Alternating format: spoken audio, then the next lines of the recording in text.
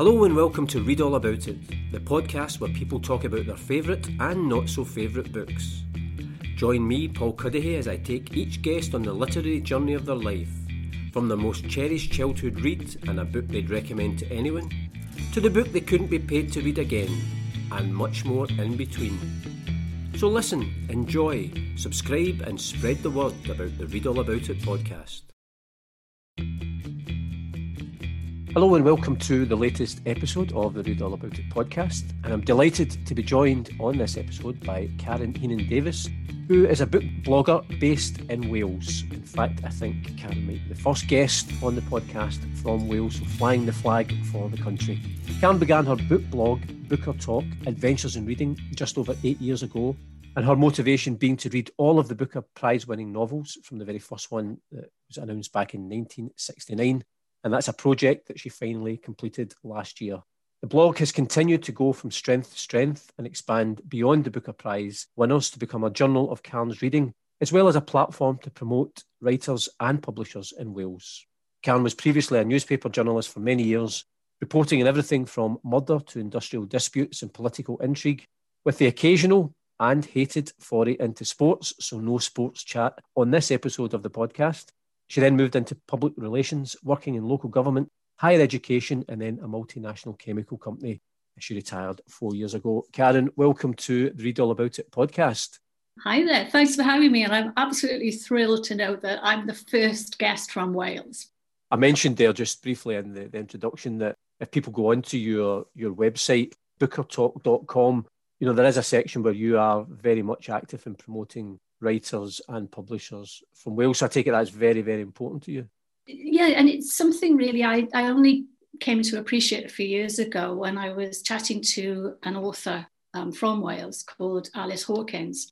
And she had written this fantastic historical crime fiction series based in rural Wales. I said, why isn't this better known? And she was telling me that one of the frustrations was that she would go to a publisher or to an agent and they would really love the concept of the book. But then to her amazement, they say, oh, but if only it wasn't set in Wales. Can you move it somewhere else? Can you set it in England? And that really alarmed her, and it kind of alarmed me as well, that there was this attitude towards writers from Wales that somehow, these weren't going to be acceptable to people from other parts of the world or even from other parts of the UK. She and a few other authors then kind of went on to form Crime Cymru, which is like a group of authors all trying to support each other. They're all from Wales, or maybe they've been born here, maybe they've kind of moved here, but they're all trying to advocate for Welsh writing. In fact, they just had a really successful online crime festival in Wales, and they're going to do it in person next year. So I thought, well, what can I do to help change this perception and this attitude? So hence why I try to do that on the blog. Because I was quite curious, and I've mentioned this a few times on the podcast, of my experience of growing up in Scotland and Scottish education. Thankfully, I think it's changed now, but at the time we were given very little, if any, Scottish literature. So I discovered lots of it once I'd left school and met other people and get recommendations. I wonder what your experience of going through Welsh education would have been. Would that have been similar, where you weren't really given books written by people from your own background, your own country? Absolutely. That was I don't remember ever throughout my entire life in school being given a book that was by a Welsh author, or even hearing anyone beyond Dylan Thomas. And he wasn't even kind of on the curriculum, or none of it was ever mentioned. So you get this classic of Welsh fiction, which is a collection of tales, and it's called the Mabinogion. And it's a whole series of kind of mythical tales, if you like, a bit like King Arthur style. It wasn't on the syllabus, never discussed about. And so it wasn't until I became a young adult that I started finding out about these people myself. And yeah. I don't understand why it was suppressed in such a way. I mean, I don't even know. I'm guessing Scotland would be similar, that it was just kind of consumed or subsumed by the English literature canon, which was very much English-based. And I think it's important for people in Scotland, whether you're a reader or a writer, to be aware of your own culture and your own kind of history of your own country's literature. And as I say, I think it's a lot better up here, and I'm hoping that through work of writers in Wales, but people like yourself, that's evolving and improving as well down in Wales? What would kind of interest me, and I don't know this, I'm just guessing, whether that's changed and whether now youngsters coming through the education system in Wales now, whether they are in exactly the same situation I was, or are Welsh writers now being included more in English classes, etc. I get the feeling that it's not, because some of the teachers I talk to and I ask them what's on the syllabus, etc., very rarely a Welsh author's name will come to light. And that is so depressing. It's such a strange and frustrating thing, because I can think of writers, Scottish writers off the top of my head, who have been influenced by fellow Scottish writers because they were given books written in a language that they understood and of a background and a culture that they could relate to. And seeing yourself in literature, it's the same as if you see yourself in films or TV. It's a completely different thing. You relate to it. And then you also think, I could do that because someone else from my background has done it before me. Absolutely. I mean, the whole kind of question of relatability, I think, is really important. That you get it, don't you? That you might, like as a young person, when you haven't had an experience of the world, you might discover through fiction someone who's going through that exact same range of emotions. And then you feel, what I'm feeling isn't that unusual. There's somebody who's been there before, and this is how they dealt with it. And it could be things that they're not able to talk about to their friends or family. But through fiction, it gives them that kind of means of understanding their emotions. But if they can't relate to it because it doesn't come from their background, it doesn't speak to them, then that kind of is such a sad thing. Because I've told the story many times in the podcast. My son is not a massive reader. That's an understatement. He just doesn't like books at all. But I had bought him a book called The Young Team by a Scottish writer called Graham Armstrong. He read it at Christmas. I think because it was in a language that he understood, but it was talking about things, because Graham Armstrong, I think, is roughly the same age as my son, and it was so relatable. He read it and absolutely loved it. I mean, he's not become a prolific reader, but I think just finding that right book, just kind of going to what you're saying, is that people suddenly see things in those pages that they want to engage with. But, today, if I kind of went into Cardiff, which is the capital city of Wales, for anybody who's not familiar with the geography, there's really only one bookshop now left in the city, one of the big chains. They do have a section on Welsh literature, but it's very small in comparison to anything else. So even the book industry itself isn't kind of helping, when people are not being able to go into a shop and browse and find somebody who says, oh, this is interesting. I didn't know this author before. Some of the independents do probably a better job, but obviously, they're kind of small in terms of how much they can stock and how much they can give shelf space to. I don't know the answers, but... I just think as publishers, for me, they should look even, obviously, to Scotland. There's a real vibrancy about Scottish literature and loads of really brilliant Scottish writers coming through. I think you look to Ireland as well, and that kind of confidence in their own writers and to promote it. So if those two countries are part of that kind of the Celtic triangle are doing it, then logic would suggest that there's actually some great Welsh writers that maybe just need to be given the platform or just are waiting to be uncovered. I think it was the National Library of Wales partnered up with a Welsh publishing company called Parthenon, and they started to go back into some of the classics, if you like, from the past that had gone out of publication. And so there's now about 50 of those, all in this one collection. So if you just sort of read that would give you a really great sense of the kind of literature from the past. But when I look at it, there was hardly any names that I recognised. So that kind of showed me that even my own understanding was very limited. And, here I am living in the country. So what hope is there of somebody in Essex or Kent or Glasgow picking up these books? Pretty slim, because the names are just not recognised. Well, hopefully we'll do a wee bit today to fly the flag for Welsh literature. Okay, we'll try. In the course of the podcast, we'll have a chat as well about, I mentioned how the kind of project originally came about for reading or wanting to read all the Booker Prize winners, which again is something I've mentioned that I've in my head to try and work my way slowly but surely through them.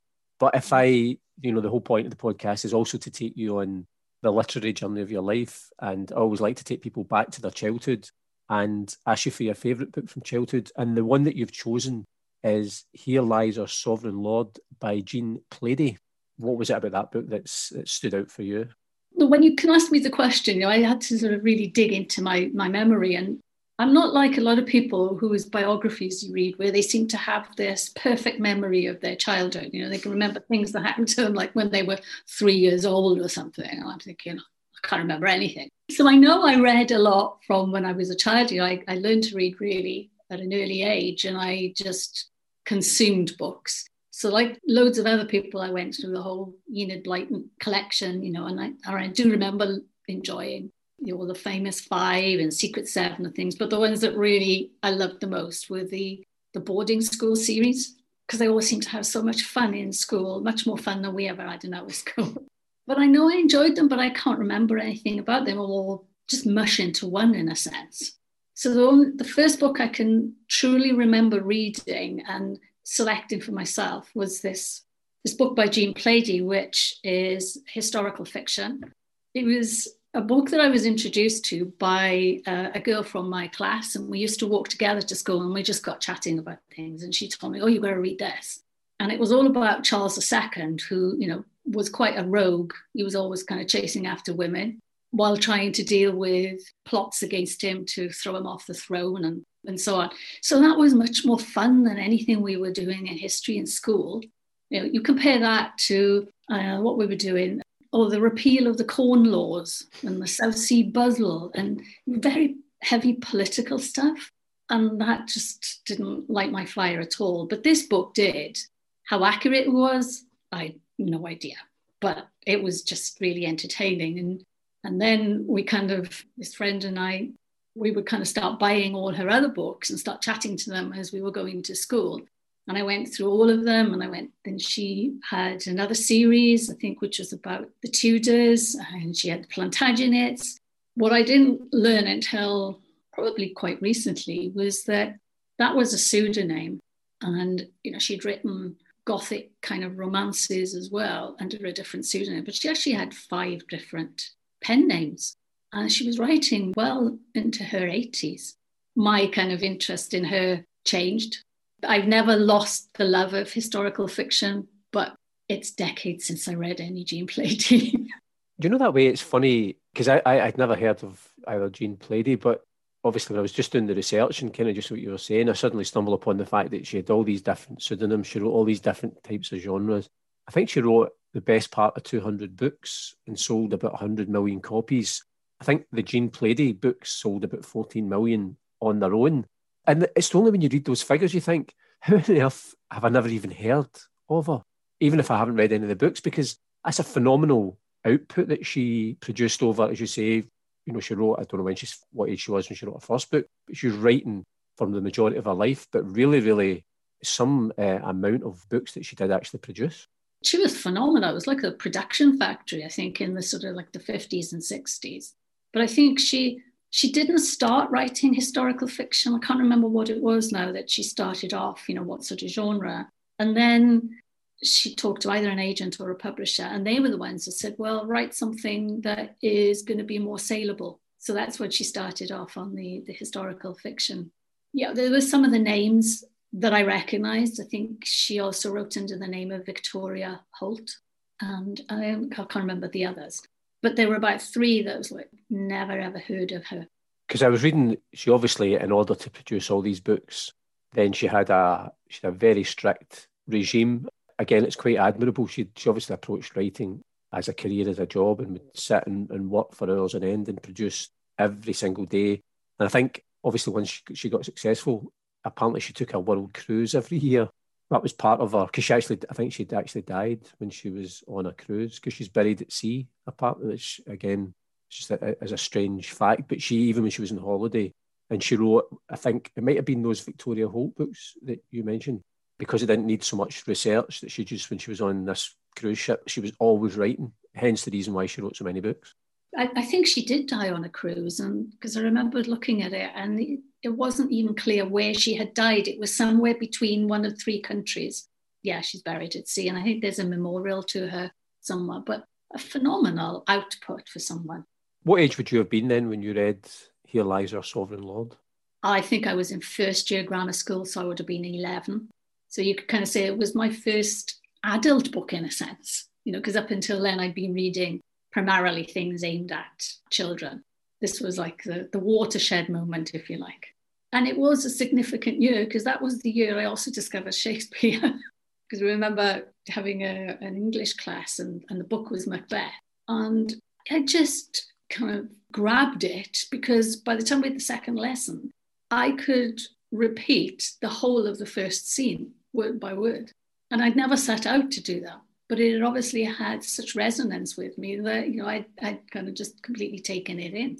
The other thing that was interesting about Here Lies a Sovereign Lord, again, just a wee bit of research, there was a line in it where it said, and again, I don't know if it's just anecdotal, that it was common for girls at that time to read those books in history lessons while hiding behind their proper textbooks. Again, I've told this story where we did that when there used to be a thing called, I can't remember what it stands for, but it's SRA. It was a kind of reading thing that we did in Scottish schools, and it was different levels of reading and comprehension.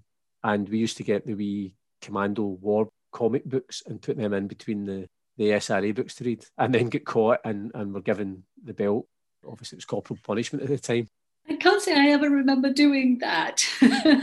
You're obviously too studious in sticking to the actual textbooks. I don't know. It was probably because I was kind of too busy reading them at home that I didn't take them into class with me or anything. Yeah, it's probably just an indication then of the popularity of them and bringing historical fiction to people who maybe otherwise wouldn't have read history books, I suppose. Well, yeah, because like lots of people find history boring, but it's often, I think, the way that they are exposed to it. It becomes this dry series of facts and figures. But history is made by people. And if you can focus on the sort of like the people involved and make it more of a story, then you're more likely to grab somebody's interest and attention than if you were just to have told me all about, Charles II, why he came to the throne and all the treason plots against him. I said, yeah. But, what I really wanted to know was him and this actress, the kind of the hotspot. Listen, I think you're absolutely right. I think that's maybe why historical fiction is always so popular, because it kind of, I suppose it fleshes out these characters rather than just dates and events. Absolutely. And I don't think that I had really had any experience of the sort of Tudor and Stuart period or the Civil War period in England up until then. But it got me really interested, and that became one of my favourite periods of history. I kind of followed that through into my, at the time were called A-levels, I've no idea what they're called now, and on into university as well, and I still read it. So the Hilary Mantel trilogy was just magical for me. That's the perfect example, I suppose, of what we're talking about. Well, I mean, she's kind of, to me, sort of changed the way that historical fiction is going to be done in the future. It was such a landmark kind of achievement. Not easy books to read. In fact, I was so keen to get the last one, The Mirror and the Light, that I ordered it in advance and I picked it up. And that was the last time I went into a bookshop before the lockdown happened. And it took me almost entirely the whole of the first lockdown to read it. And not because it wasn't interested in me, it was, but it was huge, so it was really heavy to hold. It was like 600 pages in this heavy hardback, but also because it's so intense that I found I just couldn't concentrate for longer than about 20 pages before I would start losing, well, who's talking now? What period of time are we in? Was that now? Was it 20 years ago? Or I would just get lost. So that became memorable because it was a lockdown book. Yeah. Was it worth it in the end? Oh, absolutely. Even though you know what the ending is, because it's about a real life character. So you know what happens to him, and, he falls foul of the king and he gets executed. So although you know that's going to happen, she still creates this element of tension where you're hoping it's not going to happen. And what an achievement that is. If I can take you on from your favourite book from childhood to your kind of favourite teenage formative years student read, and the book that you've chosen is Middlemarch by George Eliot, and it's a book that's obviously made a lasting impression on you.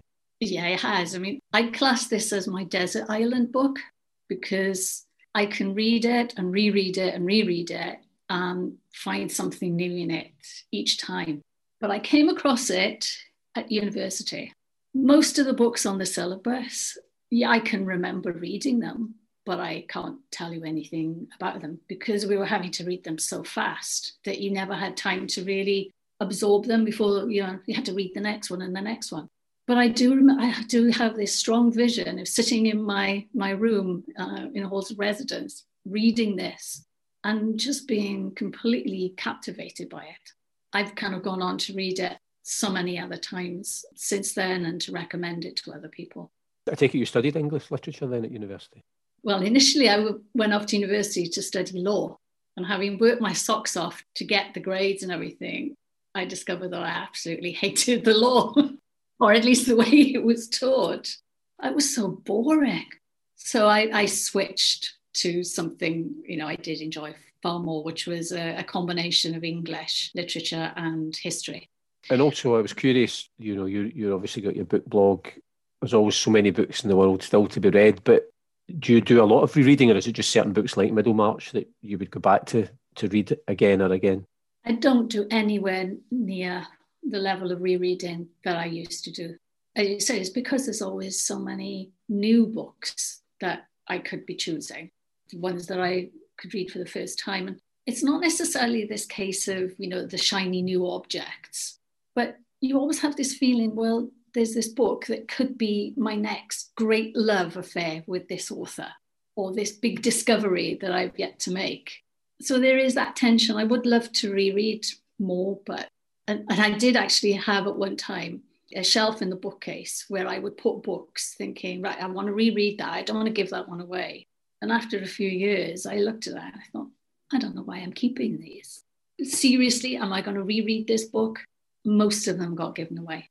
Just even on that point, because obviously this is just an audio podcast, but behind me I've got the kind of classic bookshelf packed full of books, and I am always loath to give. I kind of like to keep them, but probably to an extent, if I had to get through and was really honest in the bookshelves, there's probably loads that I will never read again. But I'm reluctant to give them away. Well, yeah, but you can always get them again. That's true. That is true. I kind of figured if I really wanted to reread something that I had given away, well, I could buy it again. They're not extortionately expensive, or I could get it from the library. But if I didn't get rid of some books, then I wasn't going to have any space to store all the new ones. Because I think as well, for people who love books, there's almost like two separate things of the joy of reading. But I think sometimes the joy of just buying books and getting new books, that in itself is a pleasure. Now, if my husband were here, he'd be kind of rolling his eyes. My wife's the exact same. Because he says that I cannot walk down a street or go anywhere where there are books and not look at them. It's just impossible. So if sometimes you go to a hotel and they might have like a little bookcase there, I will make a point of going and looking what are on those shelves. I think that's a very natural thing to do. But then the temptation to buy is very strong as well. One of the things that I discovered through blogging is there are so many authors I'd not heard of before and that I've been introduced to by other bloggers. And also authors from countries that I've not read before, that I kind of discovered that my reading was very much confined to, the sort of the English-speaking world, if you like, and the big countries, apart from the UK, obviously, Canada and America. And I started to think about how could I broaden my horizons. So I started this project some years ago where I said, right, I'm going to read 50 books from different countries in the world. Whenever I traveled for work, I would ask my colleagues in those countries, tell me about a book from your country, but something you think that I should really read, that maybe you did in school or you think is just outstanding. And I would sort of build a list of recommendations from that. And that has been tremendous because it's introduced me to authors, particularly from some of the African countries that I wouldn't have had experience of before, plus Asia. I mean, I think that is a great idea. As you say, just broadening your literary horizons. Can I give you a recommendation from Scotland then? Yeah, you can. I've got my pen ready. This is the book that I recommend to everyone. It's my favourite Scottish novel. It's a book called The Cone Gatherers by Robin Jenkins. And why do you recommend that? Part of the reason is going back to what we were saying earlier on, that it's a book that I came to when I was in my mid-20s working, and it was somebody had recommended it to me. And when I read it, I thought it's a stunning book. I think the story itself is absolutely stunning, and it's one of those books that I've reread, but it goes back to that idea of, I think, why wasn't I taught that at school?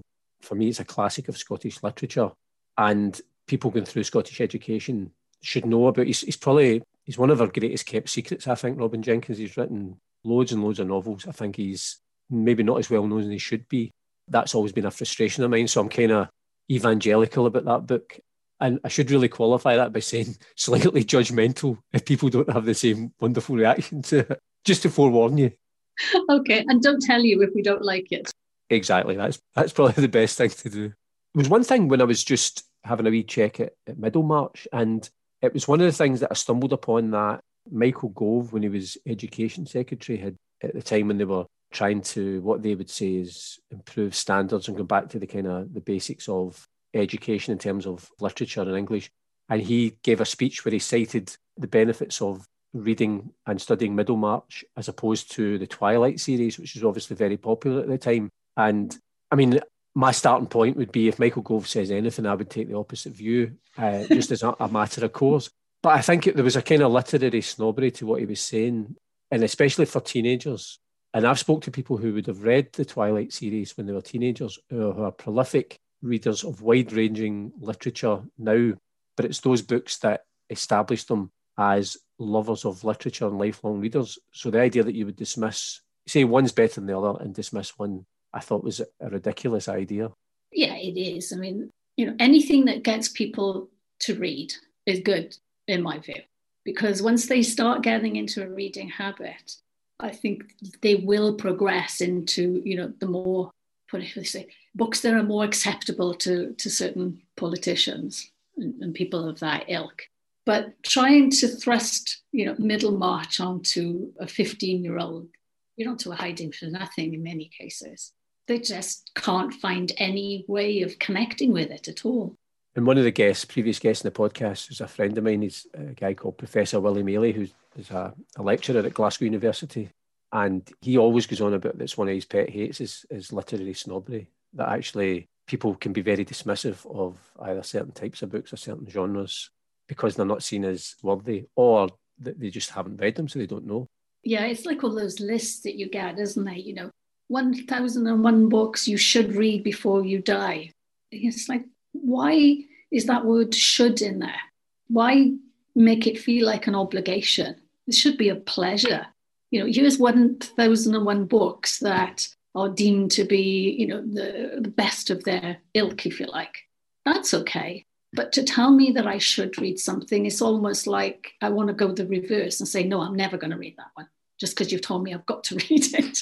One last thing, and this appeals again to me as somebody who was a teenager in the 1980s, that there was a band in the 1980s, the Smiths, who I was a big fan of. And I didn't realise this again until I was doing the research, that one of their most famous songs, called How Soon Is Now, has a line which is that I am the son and heir of nothing in particular, which is a kind of acknowledgement, and it's a line from Middlemarch, which I didn't realise. So I'm quite impressed at that. Well, I'm impressed because I've read that book, it must be about 10 times now. I've never come across that line before. You'll be scouring through it now. I'm going to have to read it again now just to find that one line. And then you can go and listen to the song as well.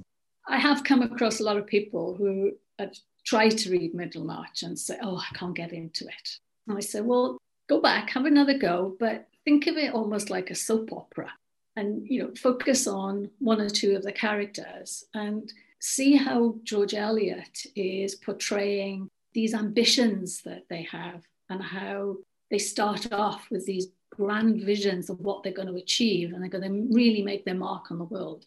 And then she shows how that gets pushed aside by other factors. So you could just approach it like that, or you could look at it, how she treats marriages, because she's got some different couples in there, what's the nature of their marriage and their relationship. So there's different ways of getting into the book rather than thinking you have to start at page 1 and it immediately kind of will resonate with you.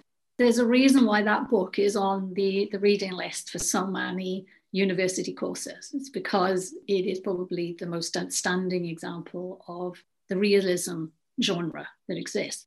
but it is a hard book in the sense of trying to unravel it if you're trying to approach it from an academic perspective. But if you kind of take a step back and look at it just from a tale about people and their interrelationships, how society, different parts of society connect with each other, it becomes an easier take, I think.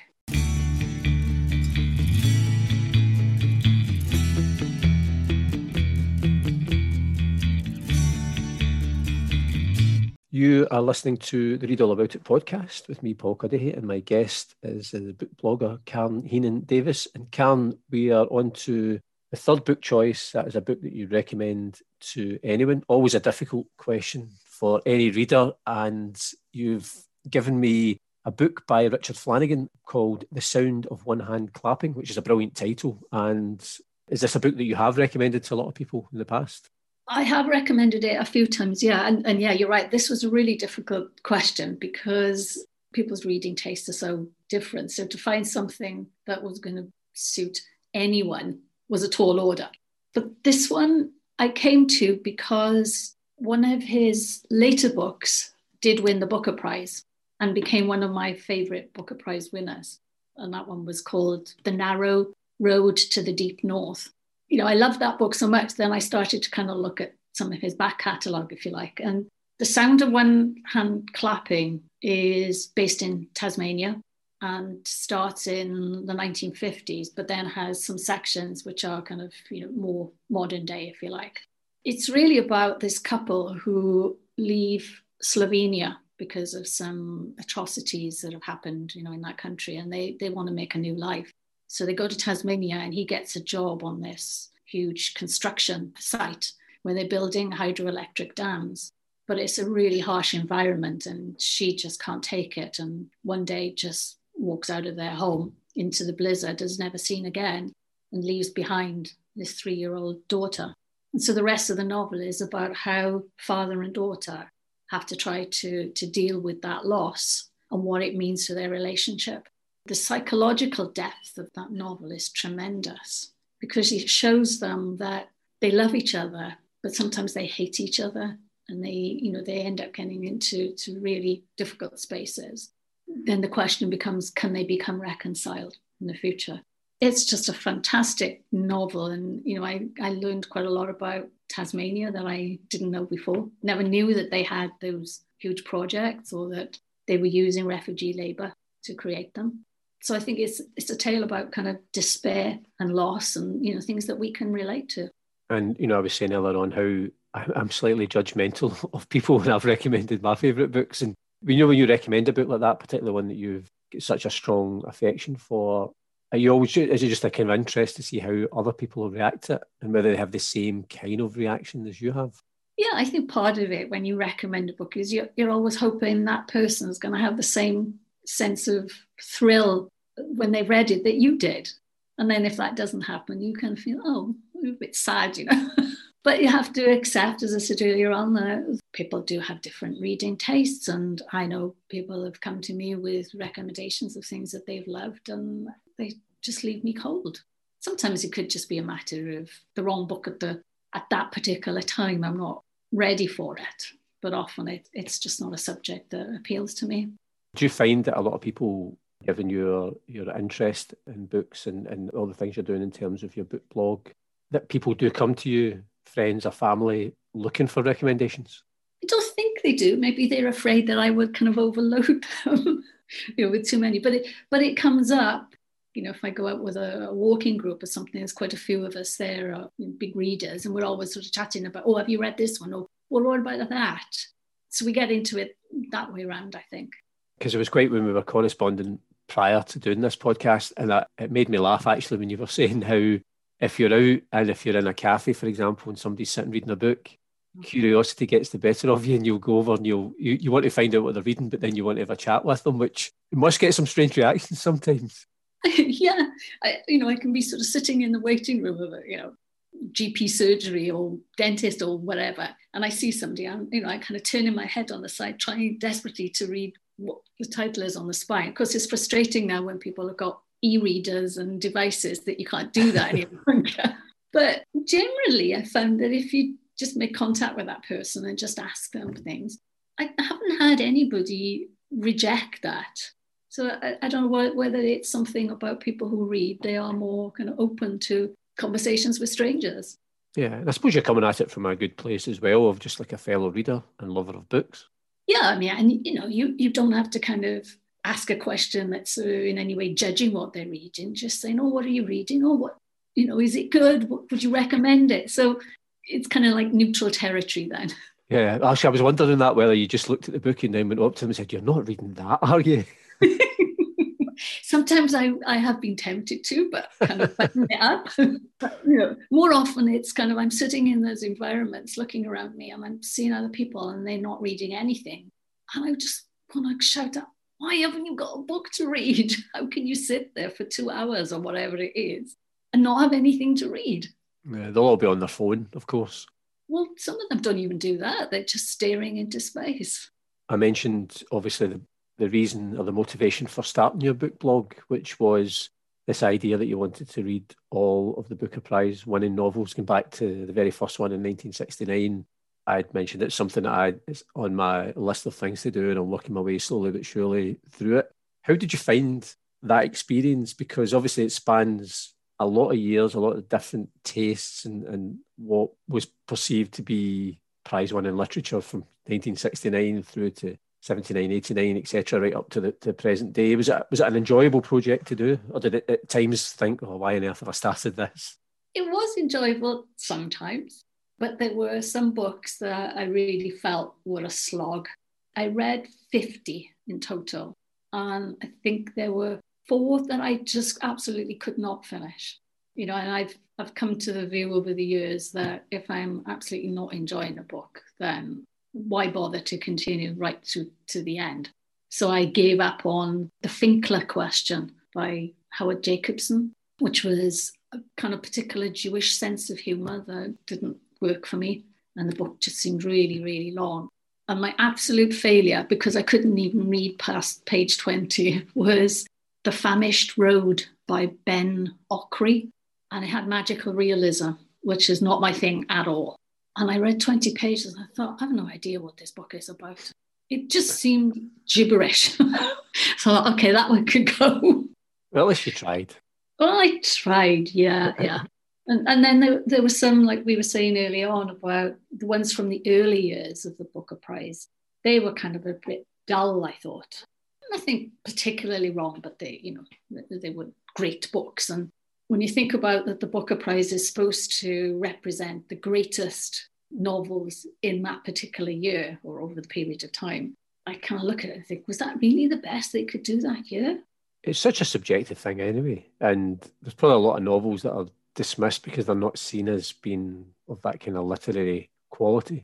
Obviously, we're still basking in the glory of having the current Booker Prize winner, Douglas Stewart, with Shuggie Bain, who he'd previously been on the podcast, and I absolutely love that book. Is it possible for you to choose your favourite out of all the Booker Prize winners that you read? You want me to choose one favourite? I've asked you so many difficult questions. What's another difficult question for you? Oh, I know I ended up with 10 favourites. Oh, if I had to narrow that down to... It might not. I mean, you can listen to the answer. It could be, no, it's not possible, Paul. Well, I think there were a few that I thought were head and shoulders above the others. So I mentioned one, the Richard Flanagan, The Narrow Road to the Deep North. That one really, I thought, was exceptional. Bring Up the Bodies by Hilary Mantel, just because it was such a different way of tackling historical fiction. As I said earlier, it was my kind of favourite period. But I also really loved The Remains of the Day. So yeah, as I said, I've got about 10. Yeah.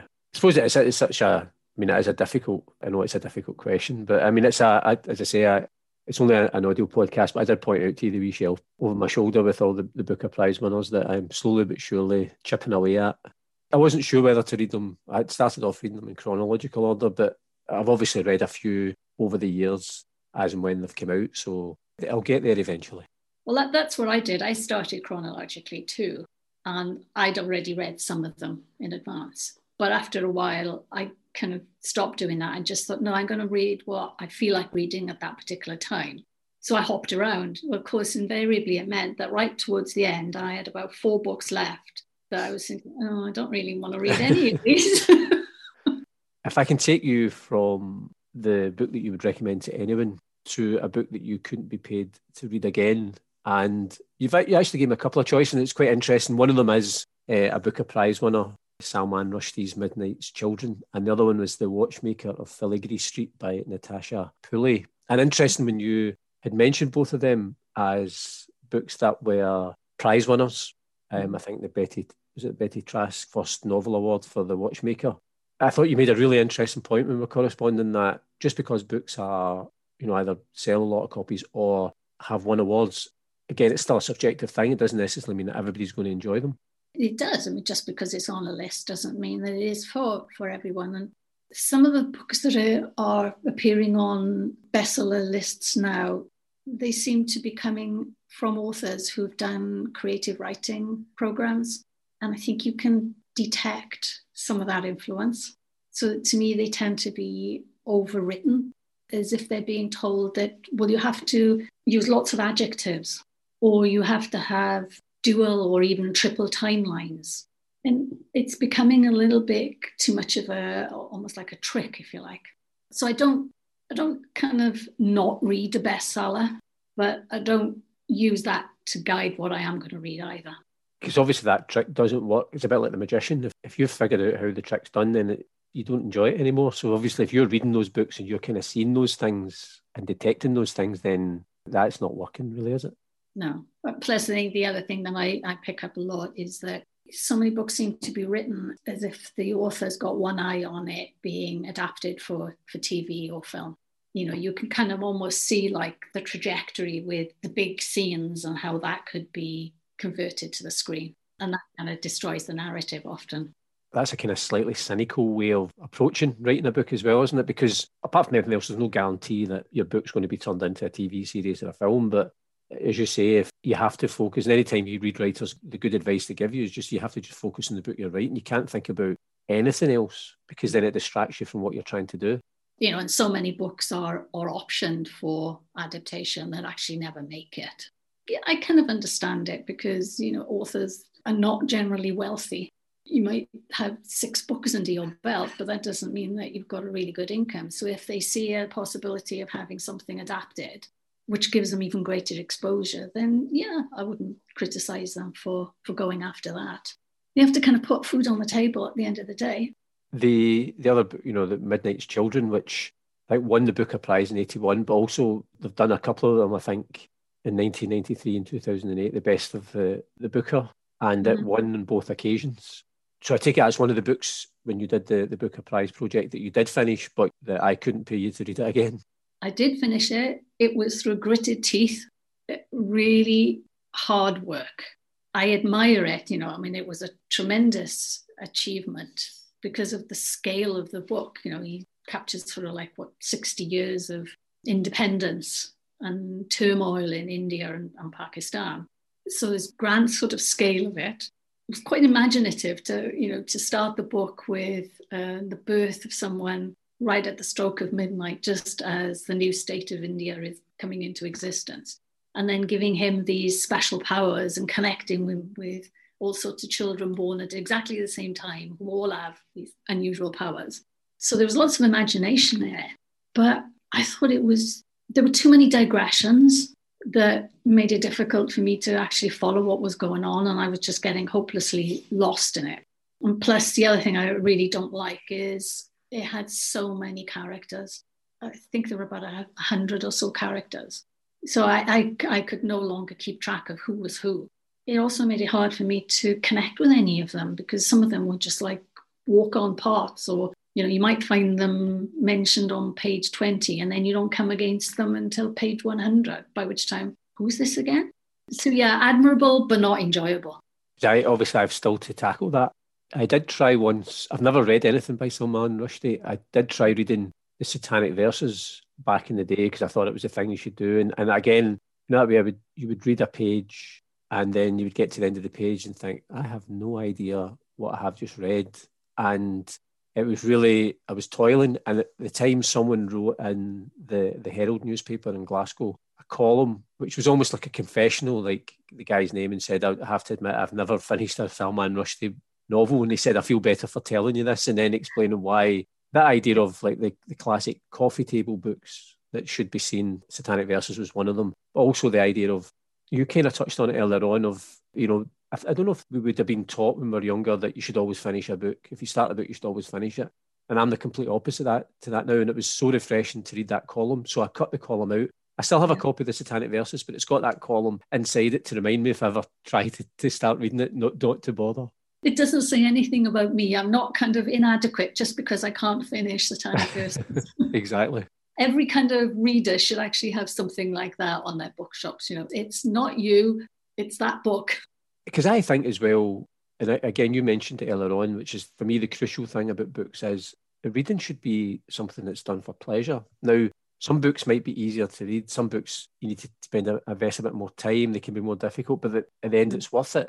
Some books are just not for you for whatever reason, whether you don't enjoy it or whether it's just not the right time. So why force yourself through the misery of something that should be enjoyable? Yeah, but I think, you know, there are some books which you might have tried to read and you didn't really enjoy, but then you try them maybe 10, 15 or so years later and they somehow click. And that's what happened with me with Jane Austen, because I read her when I was, you know, young teens type of thing. Yeah, it was okay, but I don't see what the big fuss is about. And I kept hearing all these comments about, oh, you know, Jane Austen's wit. And I don't find them very witty at all. But when I read them in my 30s, it was like suddenly clicked. Oh, now I get it. Because someone had said to me on a podcast recently, and I'm sure it was a book, it was either maybe not a childhood book, but maybe certainly the book as a teenager. And they've kind of almost been trying to read it in the different decades of their life, because you will have a different reaction to the same book at different times, just simply because as you get older and your own personal circumstances change. And I thought that was a really interesting thing. I thought, I wish I had thought of that years and years ago. Yeah, that would be interesting. I know there's a project one blogger did where she was going to read a book for every year of her life and, you know, sort of think about where was she in her life and what that could have meant to her if she'd read it in that year. That's really interesting, actually, isn't it?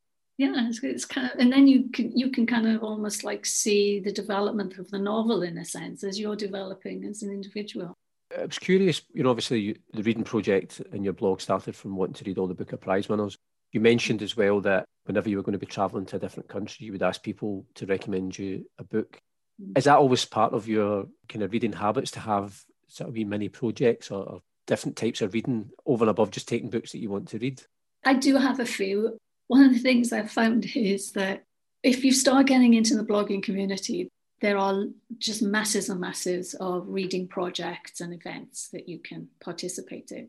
They all sound great. You know, you could join in with a Spanish literature 1 month, Irish literature another, and women's fiction another month. But what I found was that I got into too many of them. And then suddenly my reading was entirely based on, right, I've got to read this, I've got to read this, got to read this. And it was almost like a timetable, and it took the pleasure out of it. So, you know, I have reined back on some of those projects. I just made sure I finished the Booker one, and I finished another one, which was to read 50 classics. So I'm now about 5 books away from finishing my Round the World in Literature project. So is that, how many countries is that in that you've chosen to read from? I've done 45. That's impressive. Some of the countries, it's just almost impossible to get books from, you know, some of the really small countries. Or if they exist, they're prohibitively expensive. So I've had to kind of pick and choose quite a bit. But yeah. And one of the things I've kind of found is that there's something called the Asymptote, I think it's called, book subscription service. And they're a publisher that specializes in finding and discovering books that they think need more of an exposure. They are typically books in translation. So I get one of those every month. I think that's a really interesting thing as well, just as you say, just to discover writers and books from other countries that otherwise you would never hear of. I've had them from Catalonia and Switzerland and Rwanda. So it really is worldwide. I mean, I think that's another great project idea. The last question, the last book choice for you in this podcast, Karen, is either the last book you read, the book you're currently reading. And again, you've given me two. The last book you read was The Spire by William Golding, and the book you're currently reading is The Madness of Crowds by Louise Penny.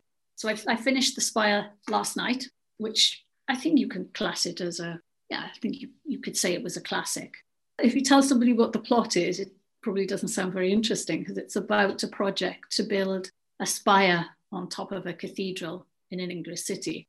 But what Golding does is he makes it a tale of one man's ambition and kind of conviction, in a sense, that he has been specially selected to fulfill this project and that he will achieve it no matter what. And the problem is that he kept being told that this cathedral doesn't have any foundations. So if they try to put this 400-foot steeple on top of it, the whole cathedral could actually come crashing down. So it really becomes a battle of wills. So that's quite an exceptional book. And it is actually one I've reread. But then I've also just started, complete contrast, is it's a novel by Louise Penny, and she's a Canadian author who has a series of crime fiction books set in the region of Quebec. And this is, I think, book 17 in the series. And I came to it through another blogger's recommendation. But I started somewhere in the middle, then I've kind of gone back to the beginning. And I love it because of the setting. She creates this fictitious village called Three Pines, which is so small that you can't even find it on a map. But it's the kind of place that if ever a house came up for sale there, I want it. Because it's tiny, but it has everything. It has a secondhand bookshop, it has a bistro, and once there's a crime underway, that becomes their headquarters for where they all meet, and you get to know what they're all eating and drinking, and you think, oh boy, please can I go there?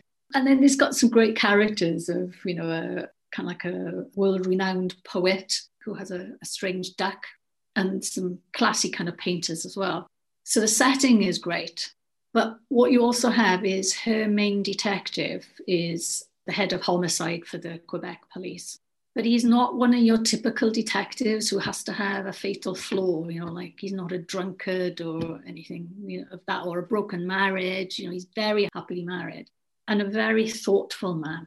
He's got his weaknesses, but he kind of recognizes them. And so woven into these books, you get a little bit of his philosophy of life and how he coaches his junior members of the team to kind of think like he does as well. It's really escapism, but in a thoughtful way. Because I think as well, anybody who's listening, especially if you do like crime novels or crime series, the fact that you mentioned that's now 17 books, for someone then who then goes back to read number one and enjoys it, I mean, that's a whole treasure trove of books they can work their way through. And I think she was kind of clever because, the first few books set the scene very well, and introduced this whole community of people and the location. By the time you get to about book 6, I think, you start to realize that there are pressures upon him, and there's somebody who wants to do everything they can to get rid of him, even if that means causing his death or something. So there's this big conspiracy that lasts for several books afterwards and just builds and builds and builds the tension. And then you get to a point where that kind of role he has to change. I can't explain why, otherwise I spoil the secret. And you think, well, what's she going to do now? I can't see how she can continue with this series, but she finds a way of giving him a new role, of breathing new life into the whole series. She stopped writing it for a while, a few years ago, because her husband, that she was very, very close to, and who she used to read the books to, and they'd talk about the plots. Now he died suddenly, and she just couldn't face writing again. So it was great that she came back from that. Interesting as well. There's a book coming out later this year, State of Terror, that she's writing with Hillary Clinton.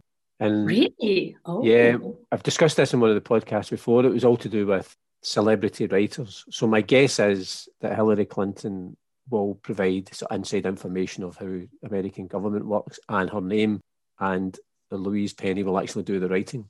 That's my guess. Well, I suppose it was partly based on the hookup that Bill Clinton had, isn't it? It was with Patterson? James Patterson, yeah. So that's due, I think, October this year, that's due. Well, the one I'm reading now is due out in August in the UK. I asked you already about book projects that you do? Do you have an idea of what you're going to be reading next, or is there a list of books or a pile of books and you just, whatever catches your eye when you're feeling a particular way? I kind of constantly swerve from one to the other. So there's a reading project that actually just started today. It's going to run through the whole of the 3 months for the Northern Hemisphere. And it's called 20 Books of Summer.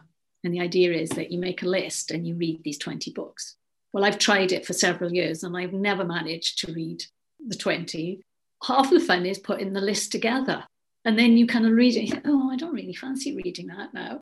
So you just sort of swap it out. So this year, what I've done is said, right, I'm going to put a list of 30 books together and I'll just choose from those randomly. So all I did was I went through my bookshelves and I picked out one book for each letter of the alphabet according to the author's surname. I said, right, that's my list of 30. Listen, that's as good a way of choosing as any, isn't it? Yeah. And I'm not starting at A. I'm going to read through until I go again. We're just going to look at the list of 30 and think, oh, what do I feel like today? And the books can be any books. There's not a theme to them or anything. No, some people do have a theme. Some people use it to complete a project. Could be all the crime fiction novels on their shelves or something like that. Or it could be all the new books that they've borrowed, that they've acquired from NetGalley or from publishers and feel guilty that they haven't got around to reading. It's not a project that's got fast rules to it as well. Which makes it more enjoyable, I suppose. Absolutely, yeah. And then, of course, you get a great fun from reading what everybody else has put on their lists. The other thing I was going to ask you, given the fact that you've obviously started the book blog, you read all the time. Have you ever wanted to write your own books? I came up with some ideas years and years ago. And I did do a creative writing course, having kind of made some comments earlier on. Yeah, the problem was, that kind of old adage about write what you know. And, some people don't believe in that at all. Well, my idea for my book really did show that you did need to know what you were talking about. Because I had this great idea and it was going to be set in a biosphere with these scientists who'd been put into this kind of capsule to, learn how you could have a more sort of self-sustaining community and environment, if you like. And then they were all going to be released at the end of this period. And so it's going to be a big hurrah and fuss about it. But then on the day of this, they all decide they're not coming out. They're going to hold the government to ransom until they improve their environmental legislation, etc. But then I realized I knew nothing about how these people would live in this biosphere. So that kind of came to an end.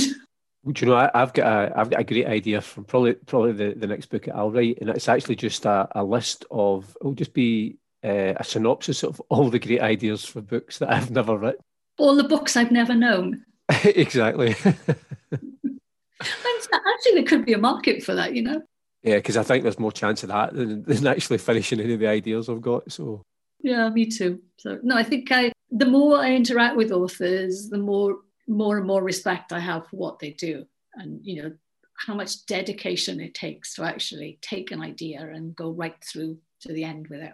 Listen, never say never. Yeah. Okay. Right, well, that's more or less saying never. But sadly, Karen, we have just about run out of time for the podcast. If anybody wants to check out your book blog, it's www.bookertalk. That's BOOKER talk, all one word.com, or you're on Twitter at BookerTalk as well. I have to say it's been a real pleasure having the first guest on from Wales on the podcast today.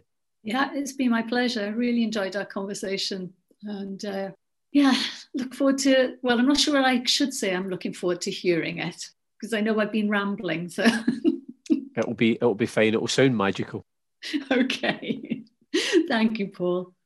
Thanks for listening to the Read All About It podcast, and I'd love to hear what you thought about it.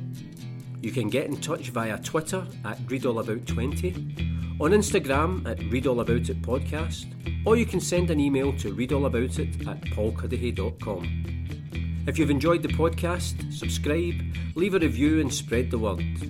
If you haven't enjoyed it, say nothing to anybody. But I do hope you can join me, Paul Cuddihy, next time on the Read All About It podcast. And in the meantime, keep reading.